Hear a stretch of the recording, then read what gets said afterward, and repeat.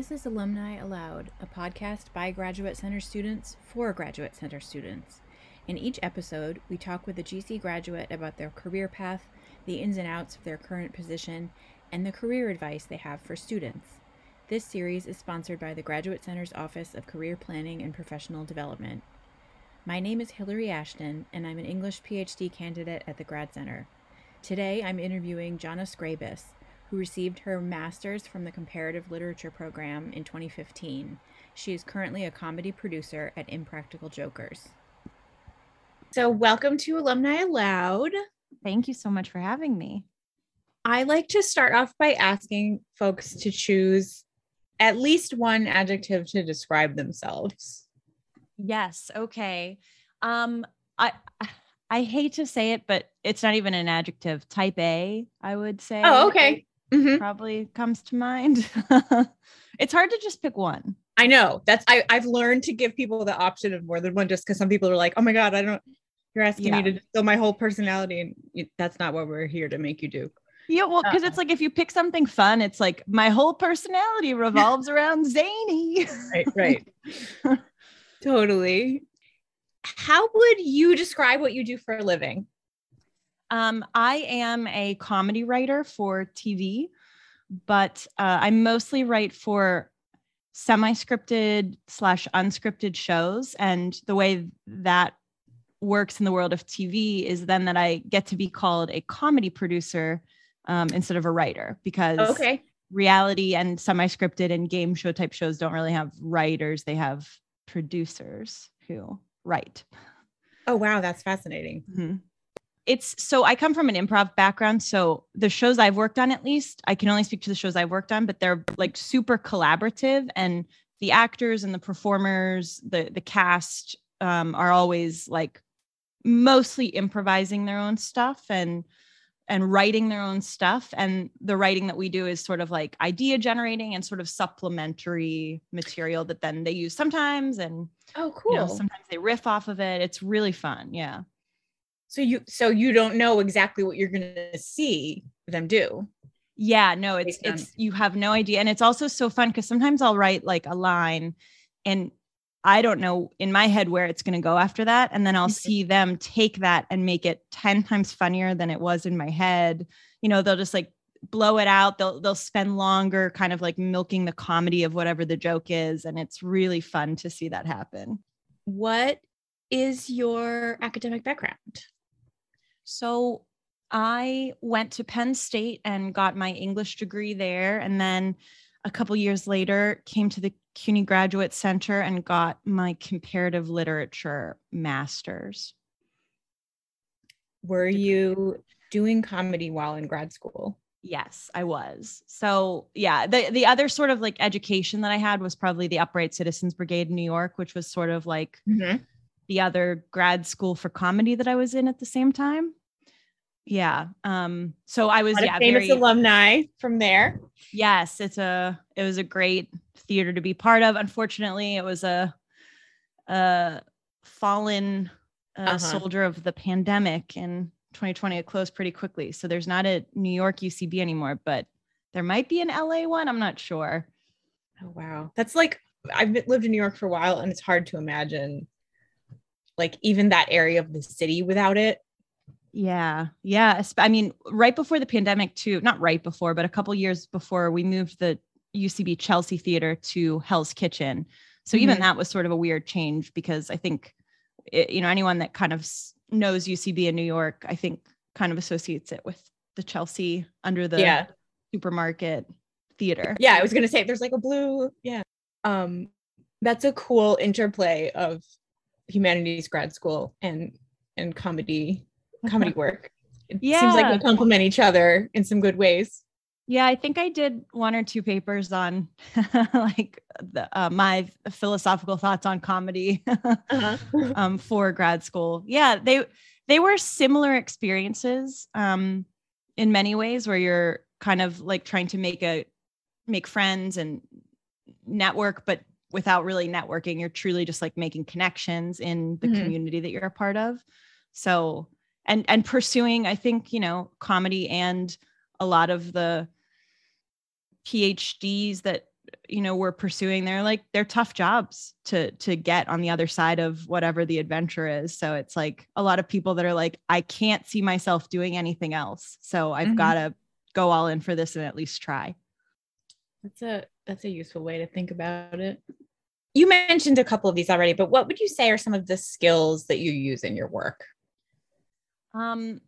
Well, I really value my English degree and my comparative literature degree, because I feel like there's any job that you have that's like an office type setting, being able to write well and being able to read critically are like the two kind of most crucial skills that I've had, I think.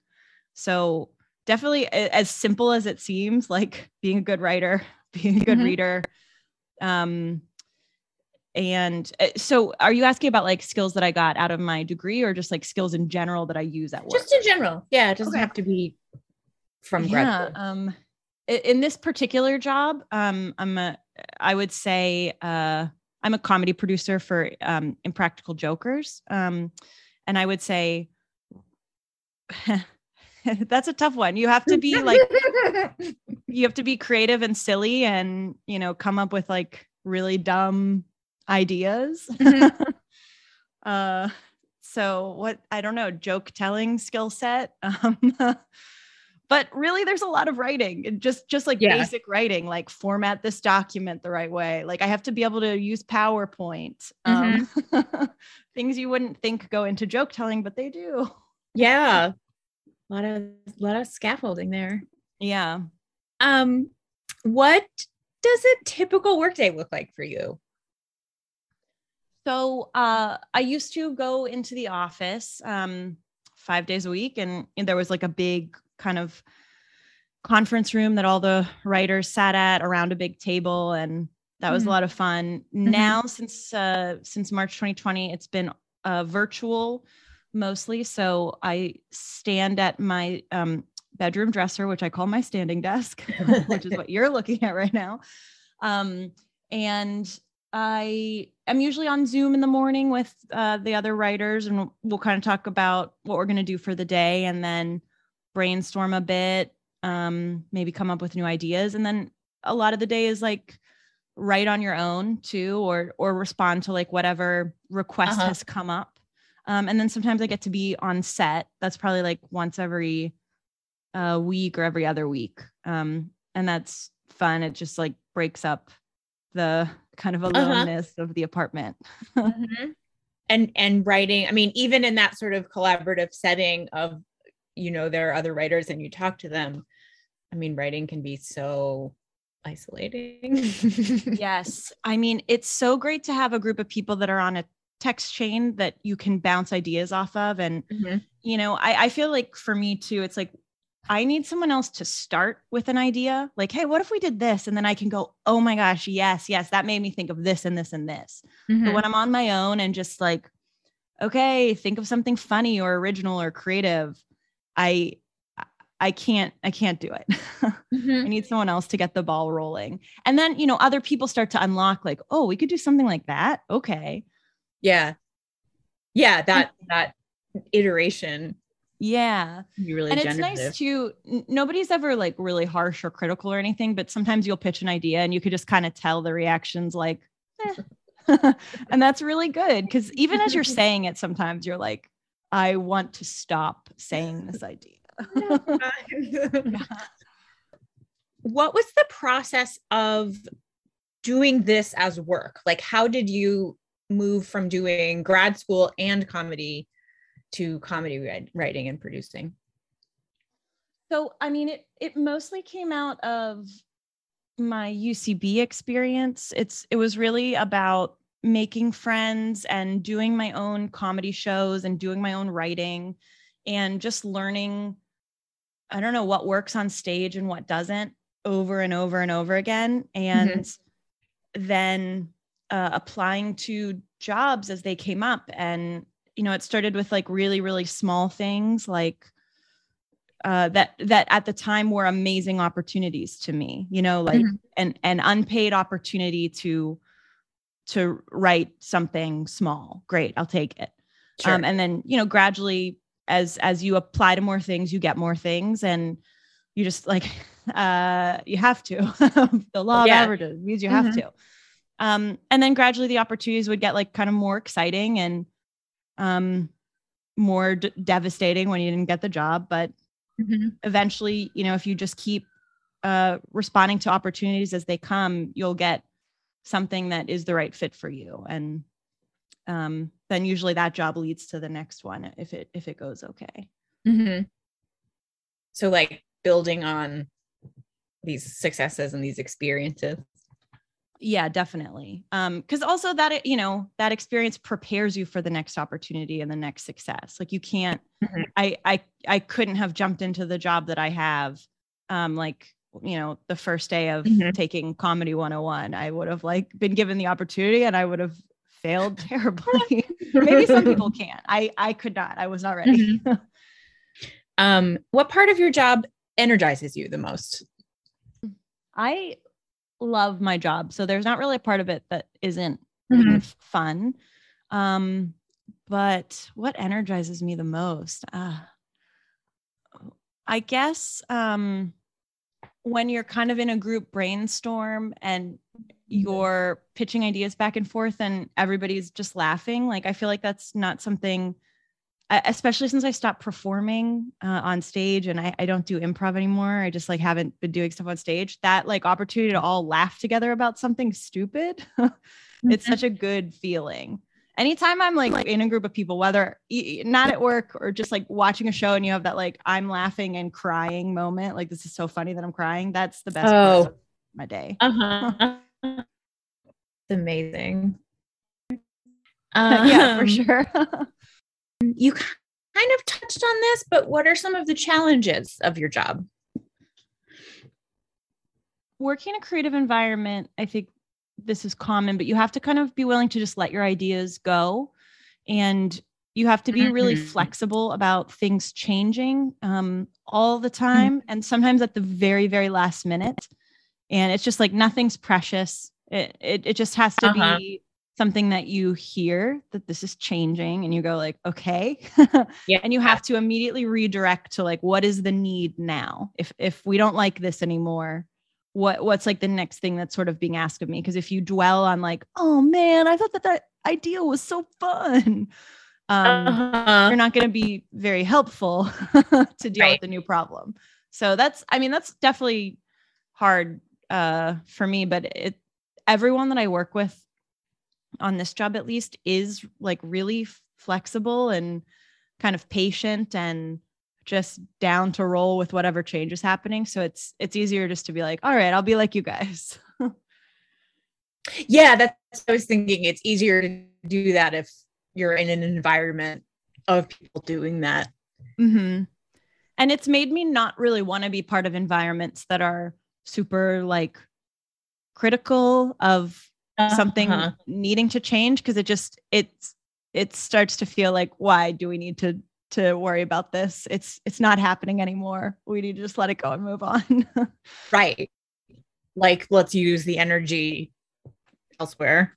But that's not like a skill set that necessarily came naturally to me early on in like writing. So it's, you know, it's something that I think is a good thing to have now, but I had to like build up to that. It takes practice to let stuff roll off. At this point, also, I've had so many rejections of things that it's like just goes hand in hand with writing for me at this point, that it's like, oh, you hated that? Of course. I'll try again with something totally different. And that's the skill too. I mean, that takes, for some of us, quite a bit of practice to have like a thick skin about stuff. Yeah. And to have a thick skin and to be able to think about, like, you know, not immediately go to it's because my idea was bad, but to think of the other, you know, the many other reasons they might have said no that don't reflect on you as a person or whatever. Yeah, for sure. I mean, for a long time, the thing that kept me going was like every so often in between rejections, I would get like an email that was like, hey, just so you know, we were, tossing your name around. And it's like, okay. Oh, They wouldn't have said that if I was like, if they thought I should quit. Uh-huh. So those little like, okay, I'm not like being made fun of for submitting. I'm not that bad. Okay. Yeah. Glimmer of hope. But it's hard not to, I mean, I don't think I've gotten to a point where I can totally like separate myself from a rejection sometimes. And that like, I think a lot of times like ego is tied up into it in a way where you're like, I don't just think my paper was bad. I think I'm bad. You have to just kind of tell yourself that's not true. Yeah. Cause it's something that you made that came out of your brain, but I mean, I'm thinking about also like I do some freelance sort of cultural criticism and journalism, and there are places I have pitched where it's like you might get a yes, you might get a no. Hundreds of other people also want to publish in these places, and totally. Yeah. I remember one person said to me early on, and I have no idea if this is true, but it's like the thing that I've held close to my heart since I heard it. It's like what I base everything on, which was like, for every one person accepted to Harvard, there are like 3 equally good candidates. And at a certain point, it just comes down to luck, whether you're of the group that was good enough, whether you're the 1 out of 4 that was randomly picked. And I really feel like that's true about anything that's a competitive field like writing is, where it's like, okay, it's not that I'm like not there. I just haven't been the lucky one yet to get this little break. Yeah. What are some things you've written or some experiences you've had kind of on the other emotional side of what we've been talking about that you're like really proud of?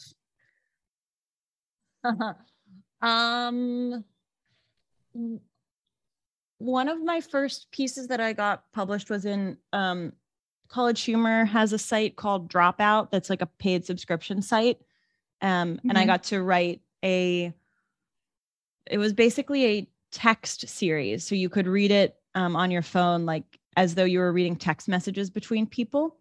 And it was such a cool format to write in. It was like incredibly liberating. I could, because there were no actors, it didn't have to be animated other than the text. So I got to like really let my imagination run wild. And I remember that was the first piece I ever wrote that I was like, this feels like 100% my sense of humor. And they liked it, which was cool. And that was like one of the first times I got paid to write. And I also at the time was like, they're paying me a lot of money. This is amazing. Yeah. And another one of those metrics that changes the more you do it. But yeah, it does still feel really that first, whatever the amount is, that first amount is like, oh my God. It's huge every time. Yeah. But yeah, that was great. And I love writing for Impractical Jokers. It's really a great and fun show. So, and I have some other projects that are hopefully going to be coming out, but it's one of those, like, until it's actually released, you never know. Right. You've kind of given pieces of advice throughout, but do you have any specific advice for folks who might be interested in doing similar work to yours? It's a great piece of advice. I would say finding people that you think are better than you at whatever it is you want to do and surrounding yourself with those people. And I didn't necessarily intentionally do that, but I felt like I just kept ending up in circles of people that were like funnier than me and smarter than me. And I was like, great, this is good because I'm going to have to work hard to kind of keep up with all of you. And that really, like, I feel like it just, whatever it is that you want to do, if you're around people that make you have to level up a little bit, you're going to get to their level eventually. And then, hopefully there's another opportunity that you can take and then jump in with a crowd of people who are maybe it's a different kind of set of skill skill set that you in your same industry that you can learn from that group of people. But that's definitely part of it. And also like, I never thought of things in the comedy world as networking opportunities. It was always just like, you seem fun, or like, it'd be fun to collaborate on something with you.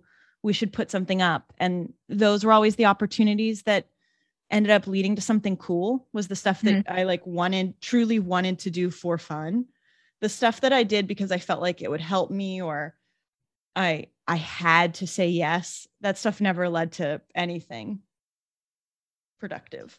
Yeah. And that's great. I love that way of like, even though it sort of is networking, not thinking of it as that word, because it is very intimidating for a lot of folks to like, oh no, I have to make this meaningful connection. But when you let go of the meaning, yeah, it's less stressful and it's more fun in that way that you're talking about. Mm-hmm. And also like having a couple really great and significant friendships and partnerships and collaborations, those are the things that are really going to be valuable to you, not only in terms of like opportunities down the road, but like just in making you better at whatever you're doing. And having like 50 very, very casual acquaintances, like those aren't the people that are going to think of you when there's like a really great opportunity and they need a partner for it. It's the people you're like truly working with and collaborating with. Of course, it's like good to have a big network too, but I think like the real friendships are the more important things personally. Yeah. It's a nice metaphor for life too, I feel like. Yeah, that's true. Now that I'm down to the 2 remaining friends I have. Yeah, it's been a weird time of like, what is friendship and what like what? I haven't seen this friend in 2 years, but I think they're my best friend. Yeah, all of this sort of relearning, rethinking about things that nobody really had the energy for, but here we are. So my standard last question is, what do you think is the future of your field? And you can kind of define that any way you want. The future of TV. I think it has a bright future. I'll tell you what. I think people like it, and I think it's really going to keep going. I think it's going to take off in the next couple of years. The kids seem to like it. Kids love it. Yeah, we got all the demographics covered. Oh God, especially in this weird time we're living through. Like, where would any of us be without televised entertainment? Television. Seriously, I don't know. You know, the funny thing is too, I always like watched so much reality TV, and my husband would be like, you need to watch scripted things. You need to watch scripted comedy. You want to be a television writer. And you know what? Guess who got a job in reality television? But yeah, I think the only thing I'll say truly about the future of TV is like, I guess it feels like there's just more and more opportunities because there's so much more content to truly like do weird things, and for these like niche shows to become really successful. It feels like it's a lot of places are taking chances on really like new weird content. So I bet we'll see a lot of stuff like How To with John Wilson and little shows like that you're like, wow, this feels different. God, that show hit me right in the heart. Yeah, it's so offbeat. Like I just, it really does its own thing, and I love that. Yeah. The first season, especially, partly because of when it aired and, you know, everyone like really still being stuck inside. But the second season also was just, and because you know, the second season, you're like, okay, he did this big thing that like got all these great write-ups. Like, hopefully he can match that. And I thought he did. Yeah, man, that's a hard follow-up. That's a really challenging thing about any show too. Like whether you're in season 2 or, you know, the show I'm working on is heading into season 10, it always feels like, how do you follow that up? Like, we did all the ideas, we did all of them, but somehow like the people around you just keep coming up with new stuff, and you're like, all right, I guess it's possible. there's still one or two ideas out there. Turns out. That's really nice. Oh, that's a nice note to end on. There's more ideas out there. So don't despair, yes, even when writer's block or what have you is. Very true. Yes. There are always more ideas. And even if someone takes your good idea, they're not taking like you and your creativity. I always tell myself that, like, okay, that was one idea. I've got 50 more good ones, probably maybe 49 at this point, but that's really nice and a really good lesson for everyone, no matter their field. Thank you so much for sharing your wisdom with our listeners. Well, I really appreciate you having me on, Hillary. It was really nice to talk to you. Had a really fun time. Amazing. Me too. Record.